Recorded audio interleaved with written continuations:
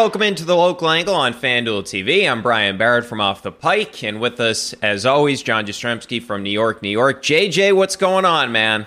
Brian, it's always a pleasure to see you. I always love when we have the opportunity to collaborate on these local angles, and I don't know how the folks are feeling up in New England, but I can tell you with the state of affairs with our baseball teams in town, the football season in 2023 cannot get here soon enough, amigo. Yeah. Can't get here soon enough. Yeah, I'm with you on that. So what we decided to do here is JJ is the resident Dolphins fan, but also, of course, he covers the Jets. I'm here in Boston with the Patriots. So what we wanted to do is sort of an AFC East preview, but a little spin on it. We have some questions here, some burning questions entering the season, because this is the best division in the NFL. Like, the Patriots come into this thing the worst team in the division, and they're pretty good for being the worst team in a division. So let's start with this one, JJ.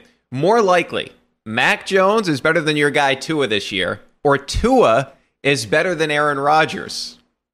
So I love this question. It's fantastic. It's juicy on so many different levels. But for me, Brian, it's got to be that Tua is better than Aaron Rodgers, because guess what? I'm going to tell you why. Watch the film last year. If you watch the film last year, and we're just and I understand Aaron Rodgers is a first ballot Hall of Famer, right? Aaron Rodgers is a top, 8 to 12 all-time NFL quarterback. But outside of the greatest to ever do it, Tom Brady, who, north of the age of 40, has put up monster seasons. It's just uncharted waters for the quarterback position. So do I think Rodgers will be revitalized? Yeah, you could sell me on that. But I don't love his offensive line. That's number one. I don't love players who are getting up there in age. And maybe I have some Mets PTSD because of what I just lived through with Justin Verlander, who's been much better as of late, might I add, and Max Scherzer. But Brian, look at Tua last year when he was on the field. Let's say, I know the concussions are a big deal, and I know that could be something that clearly derails his season. But we were talking about a guy in early December who was right there with Jalen Hurts and with Patrick Mahomes, statistically speaking, for MVP. Yeah. So I know Mac Jones is in a new offense. He doesn't have Tyreek Hill.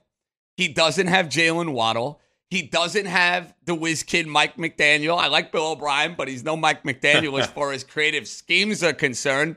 I'm going to say Tua is more likely to have a better statistical year than Rodgers, as opposed to Mac Jones having a better statistical year than Tua. And that's not to say that Mac won't be better this year.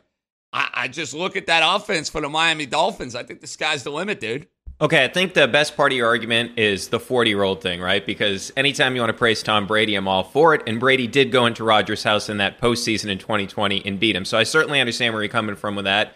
The reason I tend to say Mac is going to be better than Tua is, and you make a lot of good points too, especially McDaniel really helped him last season. And I want to get to part of that, right? So if you go back to 2021, Mac more yards per game than Tua and a better passer rating. Now, Tua had an incredible season. He was third in terms of passer rating behind Purdy and Mahomes. He was first in yards per attempt. He was ridiculous. But the injuries started to pile up, right? And after December, 6 touchdowns, 5 interceptions, completed 52.6% of his passes. So he does have all these weapons, but what are the odds, first of all, he stays healthy? And then secondarily, if you look at Mac Jones, his rookie season was promising, right? And now, and I know you are saying that Bill O'Brien's not as good as Mike McDaniel, but you know what Bill O'Brien isn't? Matt Patricia. Like, he's actually a competent offensive play caller, right? So if you look at it, he's going to play to his strengths. We see the quick passing game, the RPOs. And with Mac Jones, you go back to his collegiate season or his last collegiate season at Alabama, 19% of his passes came via RPOs. That was 19%. JJ, he was 73 of 78, 10 touchdowns, no picks, okay? Last season, Tua, 71 attempts out of RPOs. Remember, they came from a very similar offensive scheme at Alabama. So Mike McDaniel, to your point about the whiz kid, he played up to that with Tua. 71 attempts out of RPOs was the 5th most in the NFL. You know how many Mac had? 19. This is something he did great at the collegiate level, 19 attempts. And then if you look at the play action game, Tua's percentage of dropbacks out of play action, 43.1%. Second highest rate in the entire NFL. Mac Jones with Matt Patricia, 16.7%. 39th out of 41 qualifiers, so a 26.4% difference. So Mac was hurt so bad by his offensive coordinator last year. And look, he had moments last season, JJ, that as Patriots fans, they were aggravating, right? Where he's turning the football over, he's complaining to the sidelines and all that. But I just believe having a competent coach playing to your actual strengths. We saw what Mike McDaniel did for Tua. And I believe Tua is the more talented quarterback than Mac. But I could also see Aaron Rodgers, and I know you make the point about 40, but Rodgers sort of seems like he's all in with this Jets organization. I mean, you're there. He's taken pay cuts. I mean, we've never heard Rodgers do anything along those lines. And he has a chance to do something that even Tom Brady never did, which is win an MVP with two different NFL franchises. I think he's going to be highly motivated in New York. I'm betting against the health of Tua, and I'm betting on Bill O'Brien that Mac sort of narrows that gap. Because if we went into last year, and we had this conversation actually, you said Tua would be better than Mac. You were right on that. But I don't think from a talent perspective, the difference is so drastic. So I'm going to go with Mac is passing Tua or better than Tua is more likely than Tua is better than Aaron Rodgers. Well, I think you're going against the health of Tua more than anything. Yeah. And even at the end of the year, I mean, let's be fair about those end-of-season numbers. Those interceptions piled up in that Green Bay game when the guy was basically concussed in the second half of the game. It's a good point. I do have to throw a little asterisk on a couple of those numbers because I think he threw either 2 or 3 interceptions. And I was saying I felt terrible about this, Brian, because I'm like, Tua stole Christmas. I'm miserable. I'm in a rotten mood. And then the following day, I find out he's playing with a concussion. And it made me kind of feel like crap in the moment for just destroying the poor guy. And look, I'm going to credit a team like the Chargers that made some adjustments with that Miami offense. But again, here's my biggest problem for the Patriots offensively. I do think Bill O'Brien is going to provide leadership and a sense of scheme and something that was clearly lacking for New England a year ago. Where are the weapons, though, dude? I'm sorry. I think Ben Volen, who covers the Pats, I saw this on Twitter yesterday, so this is what I get for going on Twitter.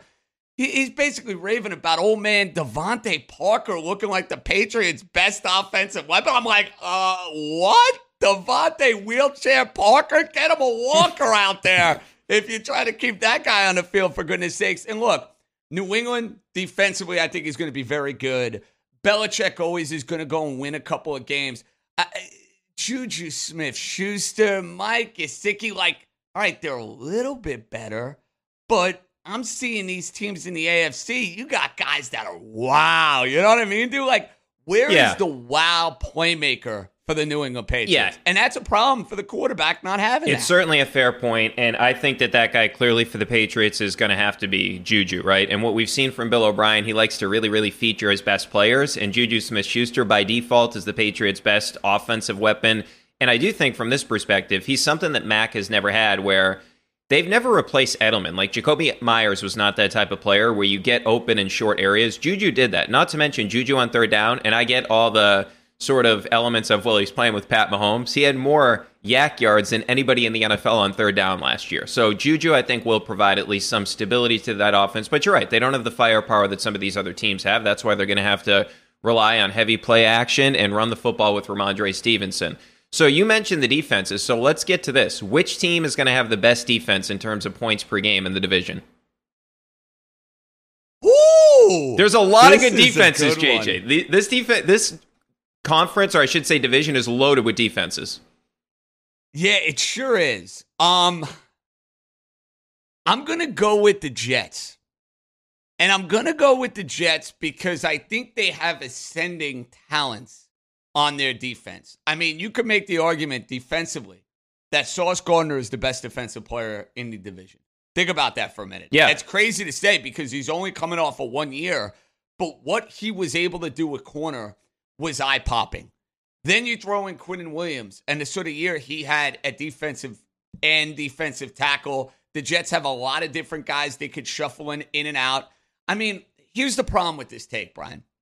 I could make an argument for the Patriots. Yeah. If they have the answers, in certain spots and they shore up that second corner spot, easily could make that argument.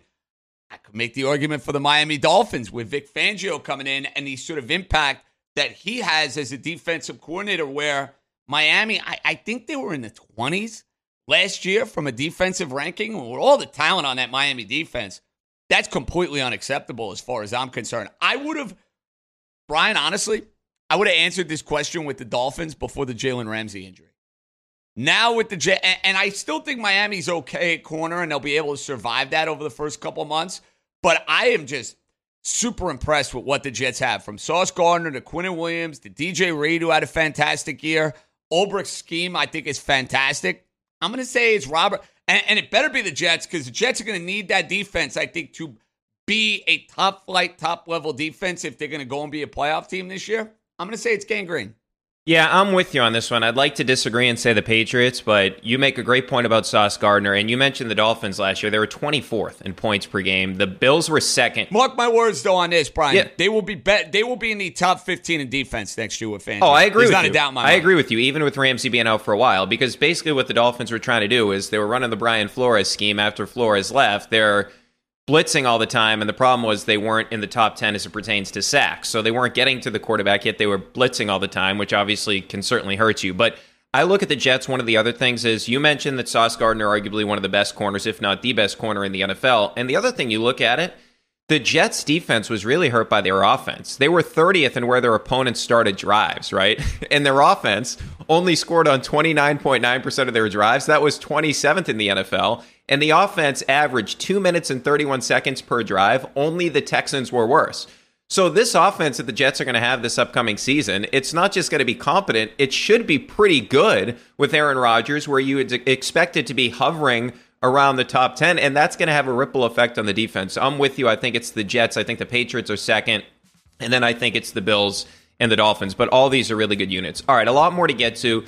So we'll take a break, JJ. We'll come back. We'll get into some other burning questions here on the local angle as it pertains to this AFC East.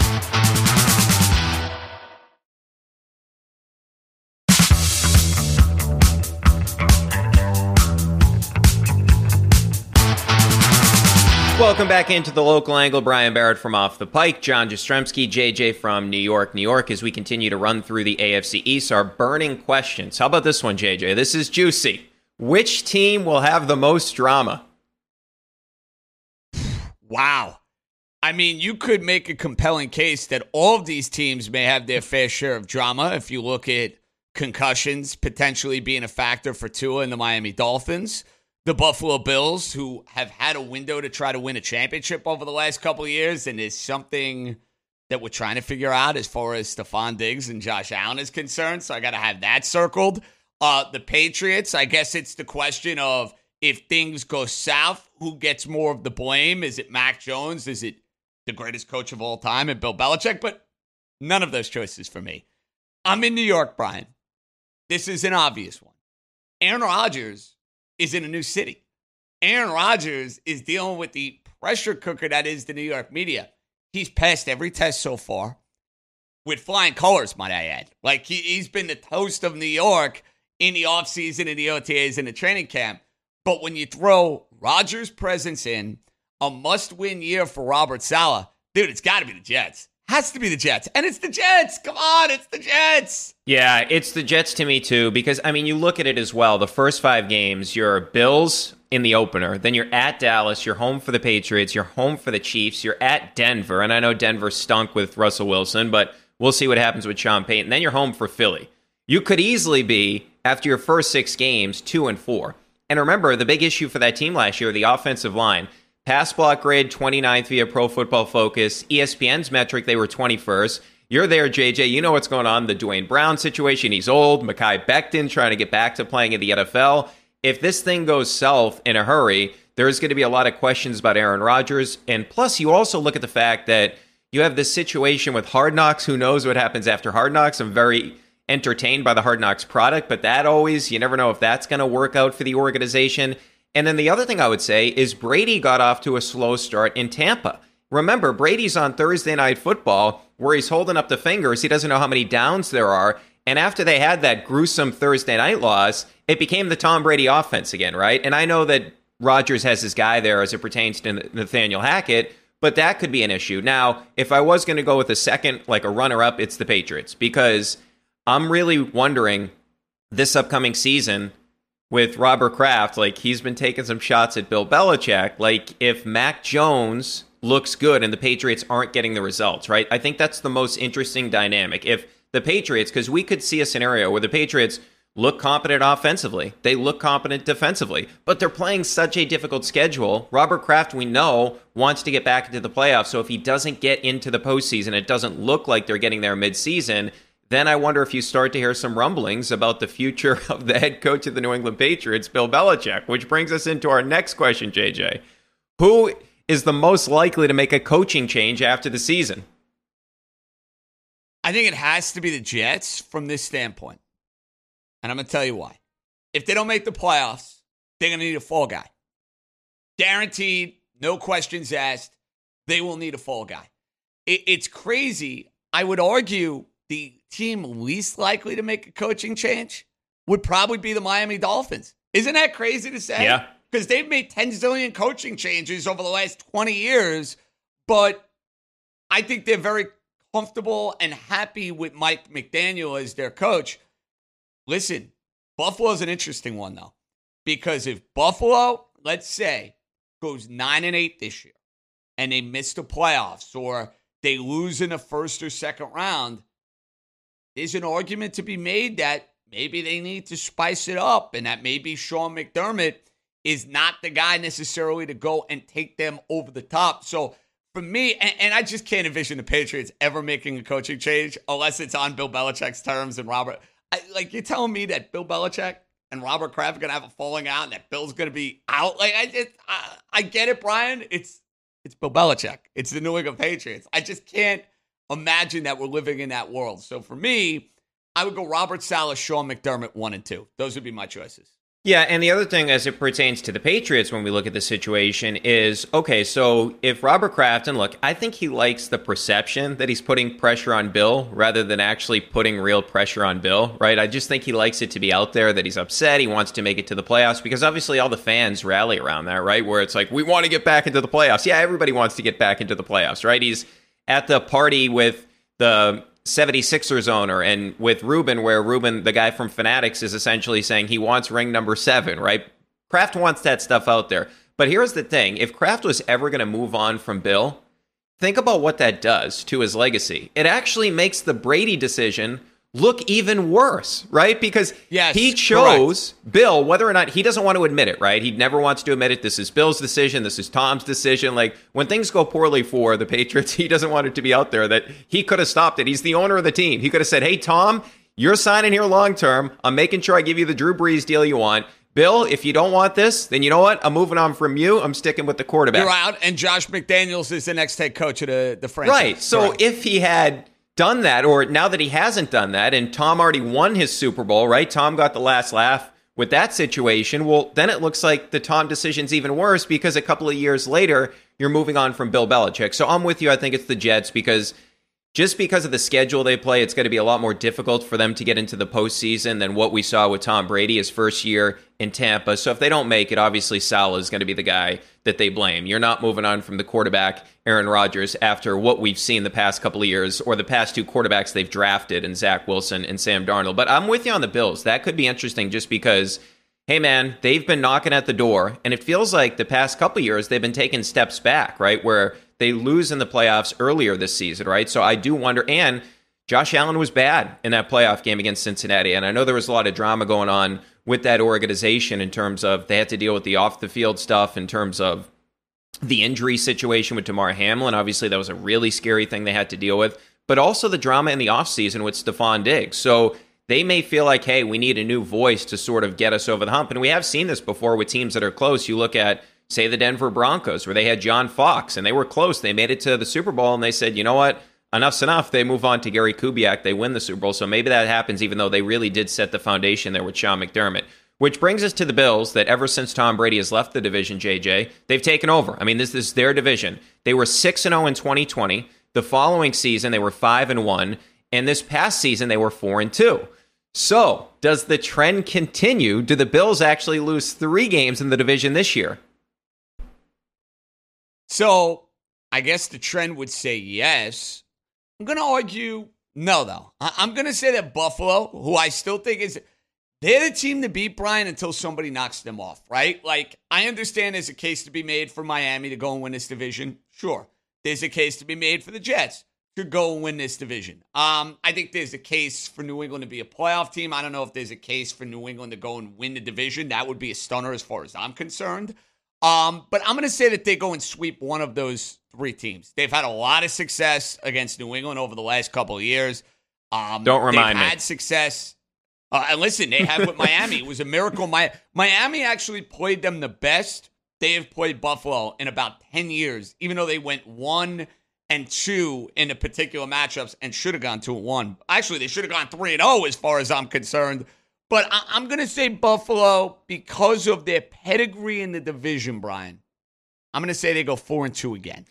I said 4-2 as well. And the reason I said that, JJ, it's a little different than your answer. It's just because if you look at how their schedule matches up, their first game in the Aaron Rodgers era is against the Bills. Aaron Rodgers' first game is against the Bills.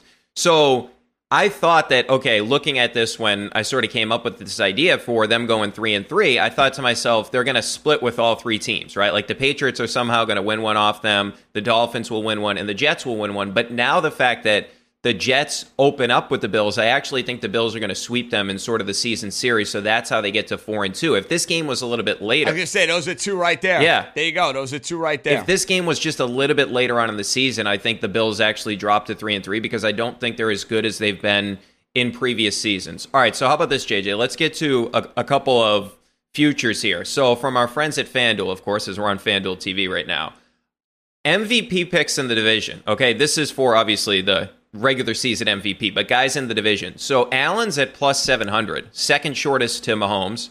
Rodgers is at plus 1,600, and Tua is at plus 1,600. Who do you like there from a value perspective? Well, it has to be the quarterbacks, right? Because it has turned into a quarterback award. Quarterbacks win the MVP every year. I answered the question earlier. What's more likely to happen? Tua has a better year than Aaron Rodgers. Mac Jones has a better year than Tua. I feel like got to be pot committed on this one, Brian. Listen, he was now asking Tua to go and be the MVP and play the entire season is a monumental risk. I understand that. I think that's why the number is what it is. But for a good chunk of last year, Brian, he was right there. He was right there going into early December. And there's a case to be made that Aaron Rodgers is the toast of New York City and that the Jets are winning games and that they overcome that slow start. There's value with both of those quarterbacks, but I'm going with the one who, to me, has more upward trajectory at this point in his career. I'm going with Tua. Yeah, it's a fair point. I'm going with Rodgers because you said the narrative, right? Because think about it.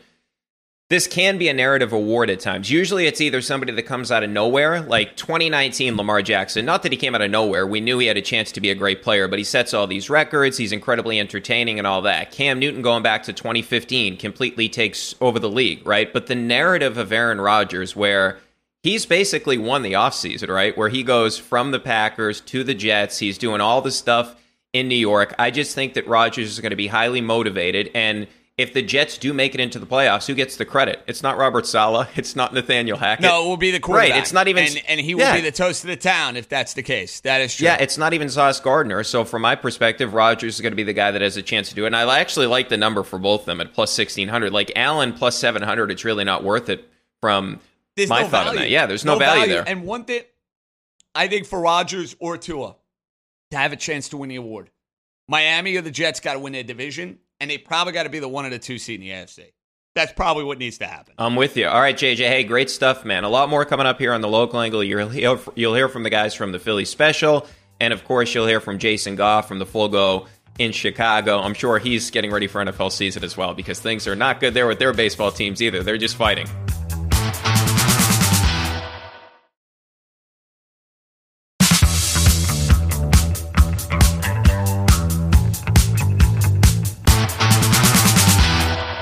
All right, y'all, you know what time it is. This is the local angle. Shout out to all of our good people here at FanDuel TV, of course. This is the Full Go. We are here for you every Sunday, every Tuesday, and every Thursday, unless there's an emergency pod that needs to be dropped or there's a White Sox issue, which means that you should just be here every day because there's a White Sox issue every single day.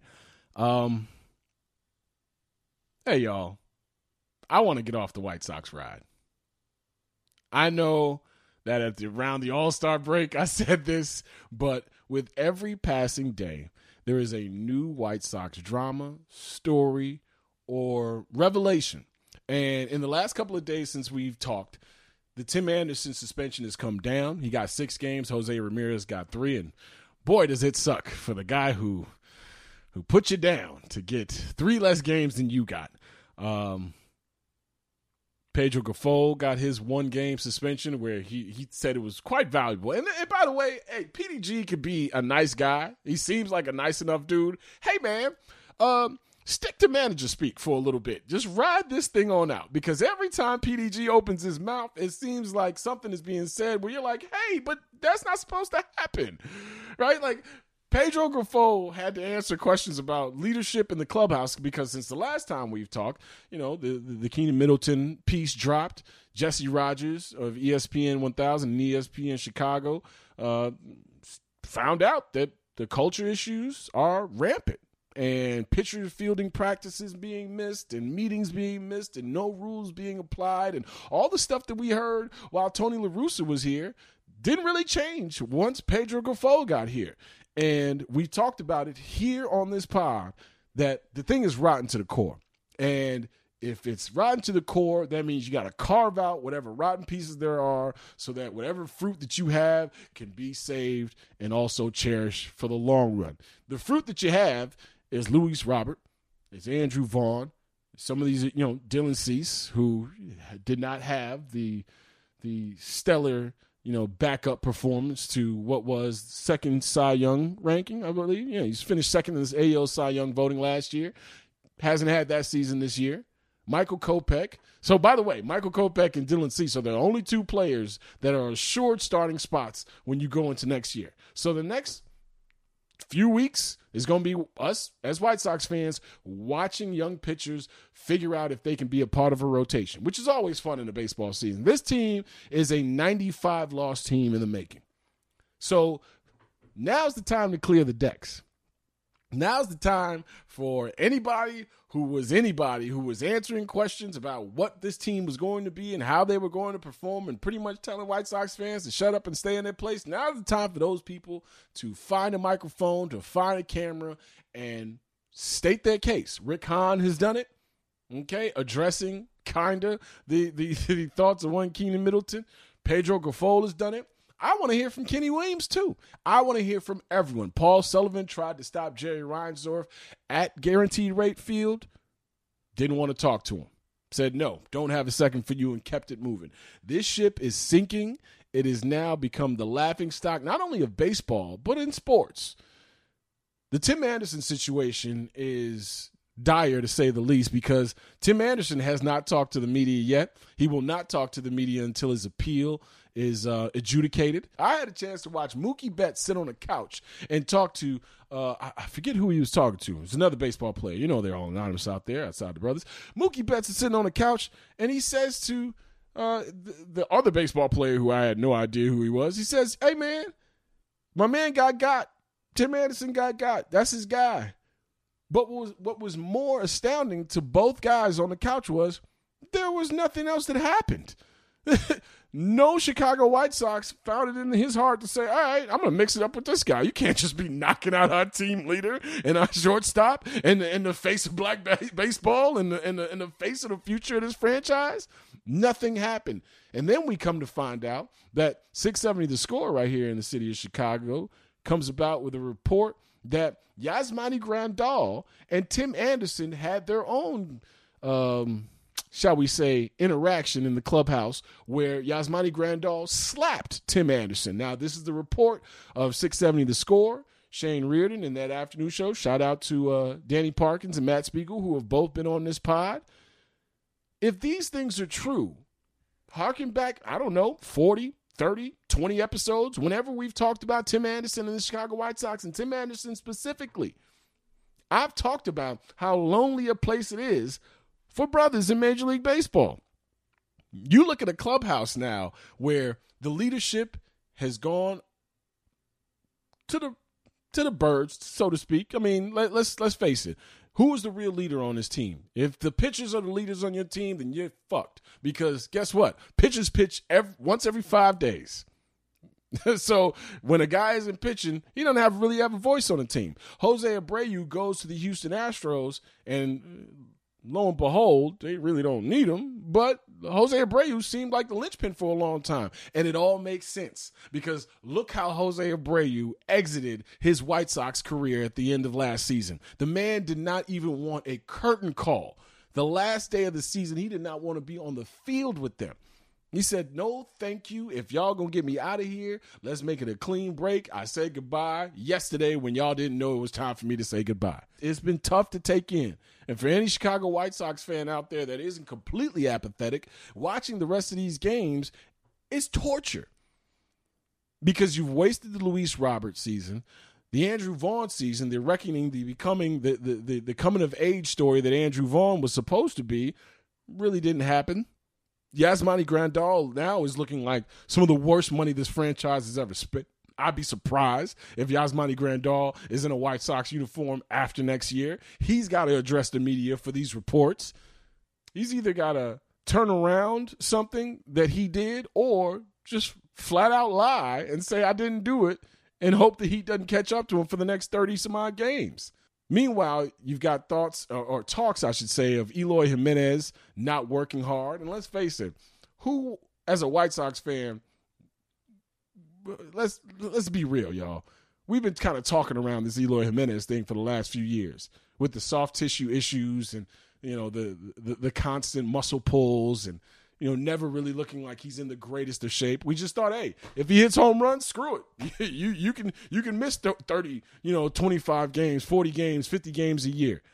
But guess what? He hadn't hit the requisite amount of home runs because he hadn't been out there. And now that Keenan Middleton is gone, and now that a lot of things are pouring out of that clubhouse from guys who aren't there anymore, it's very apparent that this thing has been shipwrecked for a while now. We were just looking at the shiny sails, right? The awesome mast, right? We're looking at how big the boat was. There's been holes in this thing from Jump Street. And when we talk about culture, which I think is an often overused word, winning defines culture. But losing defines it as well. And how you lose defines it. This Sox team hasn't seemed like a team that's been pulling at the same end of the rope for a few years now. You got pitchers who have been throwing subliminals at position players for the last year and a half. Go back and read all of these quotes that we've been reading from Lance Lynn and Liam Hendricks and all. Name whatever pitcher you want to name. This has been a divided clubhouse and a divided dugout seemingly now for a couple of years. They were just talented enough to play over it. And when the talent goes away, and when the leadership goes away, and when the respect of a manager goes away, what else do you have? You have a floundering baseball team that can never quite flip that switch because that's all we were waiting for, right? Oh, don't worry. White Sox, they just need 2 good weeks of baseball. We've been saying that for 2.5 years. They just need a month. They get on a roll. Oh, wait a minute. Is this Yankee series the series that's going to turn it around? Oh, yeah. Wait a minute. You saw what they did to the Rays. They just been winning off of talent solely for the last couple of years. And now that the talent has taken a dip, Tim Anderson has turned into one of the worst Major League Baseball players with the requisite amount of plate attempts, or plate appearances, I should say, this year. You've got the fight. Now you've got all the ensuing nonsense. And then you've got Rick Hahn addressing the media. Like, I don't know about y'all, but this is not how I plan to spend my summer at all. Meanwhile, the Chicago Cubs have won 17 of the last 25 games. Baseball magic is happening on the north side. David Ross is now looking like he should be extended. Like, all the things that I'm not even that White Sox fan. I've never been that White Sox fan. I've never been the dude who looks at the Cubs and goes, nah, nah, nah, boo-boo, or goes, damn, I hate you guys because you're the Cubs. This city ain't won enough. So when I was coming up as a young baseball fan, I looked at a loser on the south side and looked at a loser on the north side and said, I hope one of you wins before I die. And I'm still in that camp. because I am so happy for all my Cubs fans friends. Like, you got guys like Mike Tauchman hitting game-winning home runs. You know, you got Cody Bellinger finding his swag, forcing a team to keep him. You got Marcus Stroman reinventing himself now with his third Major League franchise. Like, you got a lot of Dansby Swanson. I mean, the plays that are being made on the infield is everything that Jed Hoyer said they would be in terms of defense and run prevention. You've got a real map and a real blueprint. Meanwhile, on the south side, you got players getting knocked out, players talking out of turn. First of all, the fact that Keenan Middleton felt comfortable enough to say these things. I learned this very early in the business. Call the players that are just traded, and you'll find out everything you need to know if you need to know it. Keenan Middleton couldn't wait for that phone to ring so he could tell everybody about the bullshit he endured in his time with the Chicago White Sox. Sox fans, we got to endure this throughout the rest of this summer. We'll be covering this right here on the Full Go. It seems like the ride is not going to stop in terms of the clown car that has been Chicago White Sox baseball for this entire summer. I hope Tim Anderson speaks very soon. We'll be covering it right here on the Full Go. I hope Rick Hahn and Kenny Williams speak at the end of this season so we can figure out what the direction is going to be with this franchise. It sucks. It's a bad sport to watch a team flounder because it happens every single day, and it's the soundtrack for your summer. Speaking of the soundtrack for your summer, you can come on in. This is the Full Go. We do this Sunday. We do this Tuesday. We do this Thursday. And this has been the Local Angle right here on FanDuel TV.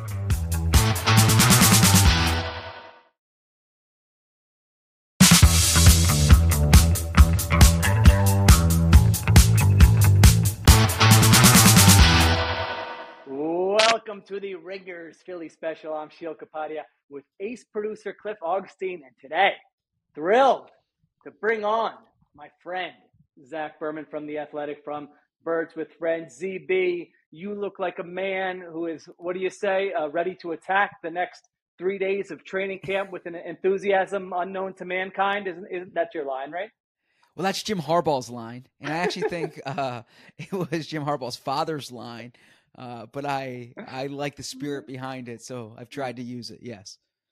There you go. We already have a shout out to, so it's ZB's on when you already have a shout out to Jim Harbaugh's father, and we've been on for like 30 seconds here. All right, let's get to the news, ZB. Eagles signed 2 off-ball linebackers, Miles Jack and Zach Cunningham. They release 2020 third-round pick Davion Taylor. So the linebacker room, at least the top of it right now, looks like Nakobe Dean, Miles Jack, Zach Cunningham, Nicholas Morrow, maybe throw Christian Ellis in there. I want to get to the specific players in a moment, but the first big question here is, why do you think they made this move now? What does it say about the progress or lack thereof of a guy like Nakobe Dean, or how they feel about a guy like Nicholas Morrow? Because this kind of caught me off guard that you signed 2 guys like this the first week of August here. It did not catch me off guard in that Flex. I expected them to address linebacker. Linebacker was a concern this summer. Even to anyone watching, you could see this is the area of the team that needed reinforcements. And there's an expression in our business: the time to build a source is before you need one. Well, in football, the time to fix a problem is before it becomes one. Because if you're trying to fix a problem in October or November, it's much harder to do. I'm not saying Miles Jack or Zach Cunningham fix the issue, but it certainly gives them experienced players, better options.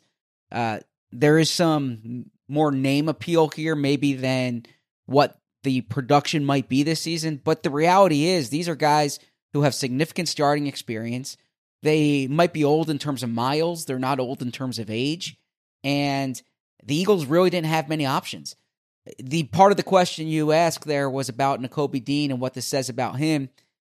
I actually take the Eagles at their word that this doesn't indicate concern about Nakobe Dean. Now, Nakobe Dean's hurt right now. He has an ankle injury, so he needs to get on the field.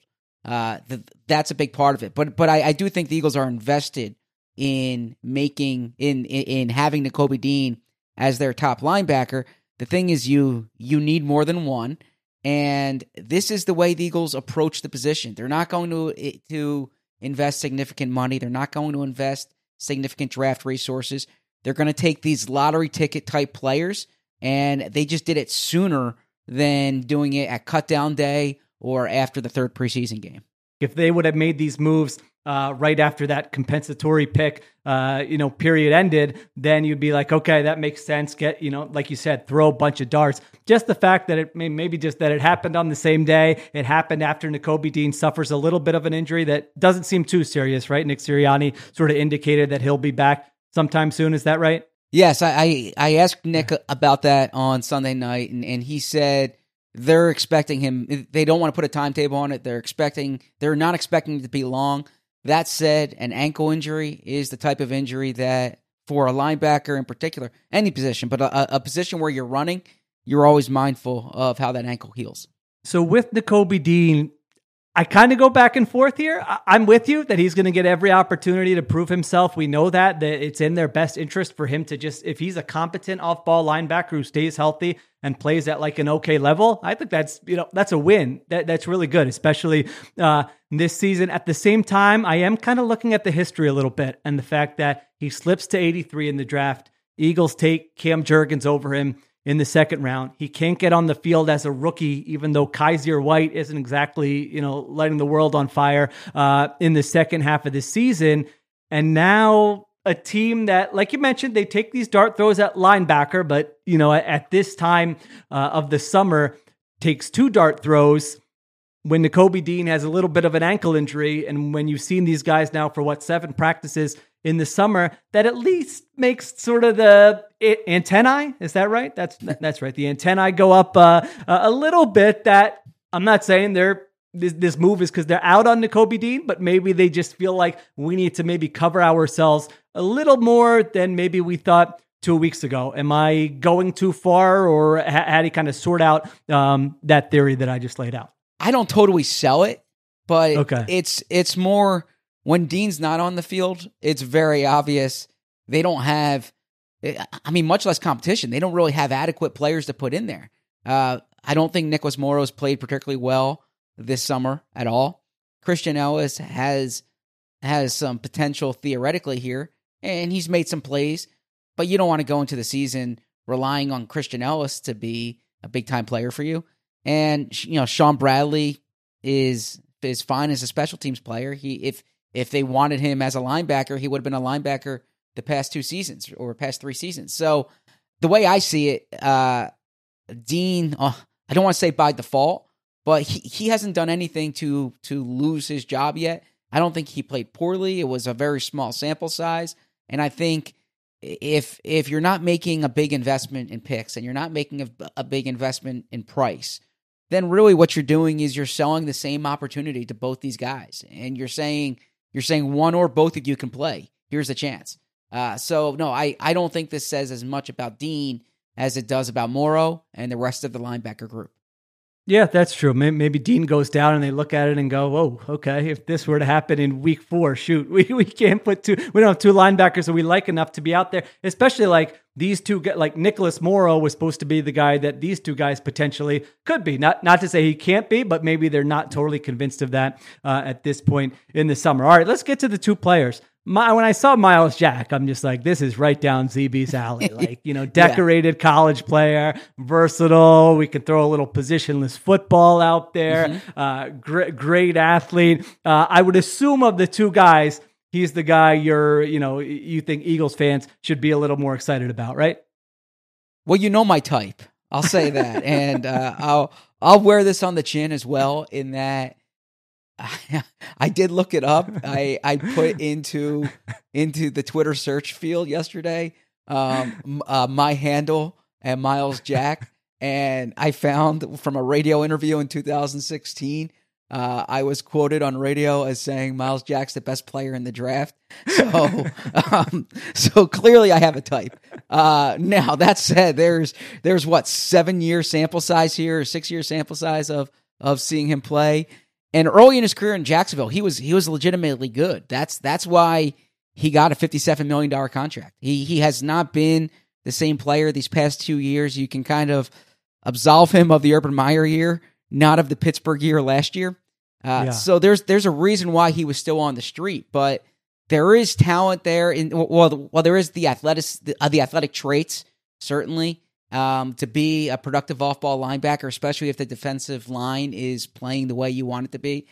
I think Zach Cunningham probably has more theoretical appeal in terms of he's bigger, he's longer. I mean, I think when he came out of Vandy, he was measured at 34+ inch arms.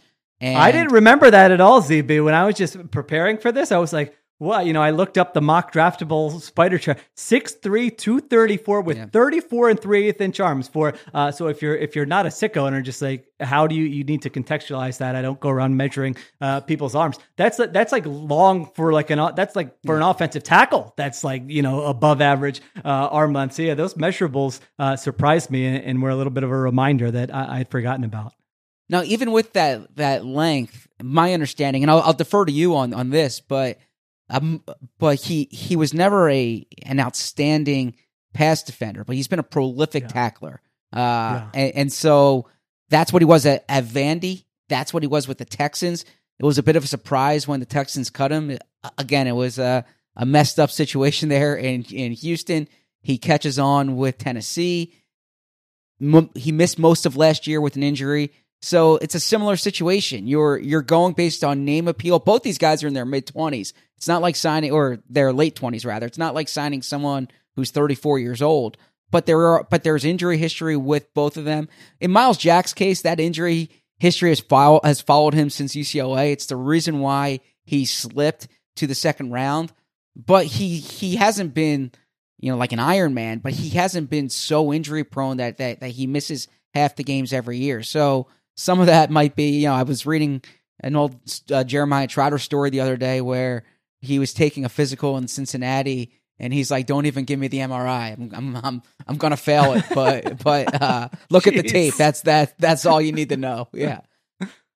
Yeah. I was surprised too with Jack. Like I said, it started 95 games. He started 13 games last year. He really hasn't missed a lot of time in his career. Now, he was playing with a groin injury last year, so he kind of played through that. So that's something that doesn't get factored in with games played. But like you mentioned, 28 years old, 36th overall pick in 2016. What's interesting is he signed like a legit deal last offseason with the Steelers. Jaguars released him. Steelers signed. He signed a 2-year, $16 million deal with the Steelers. Like that's what did TJ Edwards, I think, got less than that on the open market this past offseason. So like that's a team saying, we really like this player. He only makes $8 million of that and then gets released after one season, and the Steelers totally, reshape their inside linebacker group. So they obviously weren't thrilled with the way he played last year and thought that they could get more for less money for less money there, but has had 100+ tackles in 3 straight seasons. How about this? Last 3 seasons, Zach, 353 tackles, ranks 10th in the entire NFL. So, he has been a productive player, has missed more than 2 games just once in his entire career. So, you're right. They're like sometimes the injury label follows a guy, and I'm not saying that's a non-factor because that's probably has affected his play, and he's fought through stuff, no doubt about it. But just in terms of, is he on the field or is he not on the field? Most of the time he's been on the field there. So, I think it's I think, like you said, it's a word. There's no like, what are they doing here with these signings? I mean, there's no real, we haven't seen the exact money. I doubt it's big time money. I would imagine that there's some upside in terms of maybe you get a competent starter, and the downside is going to be relatively minimal given that these guys are on the street and didn't have jobs on August 6th. Like there was not huge demand for them.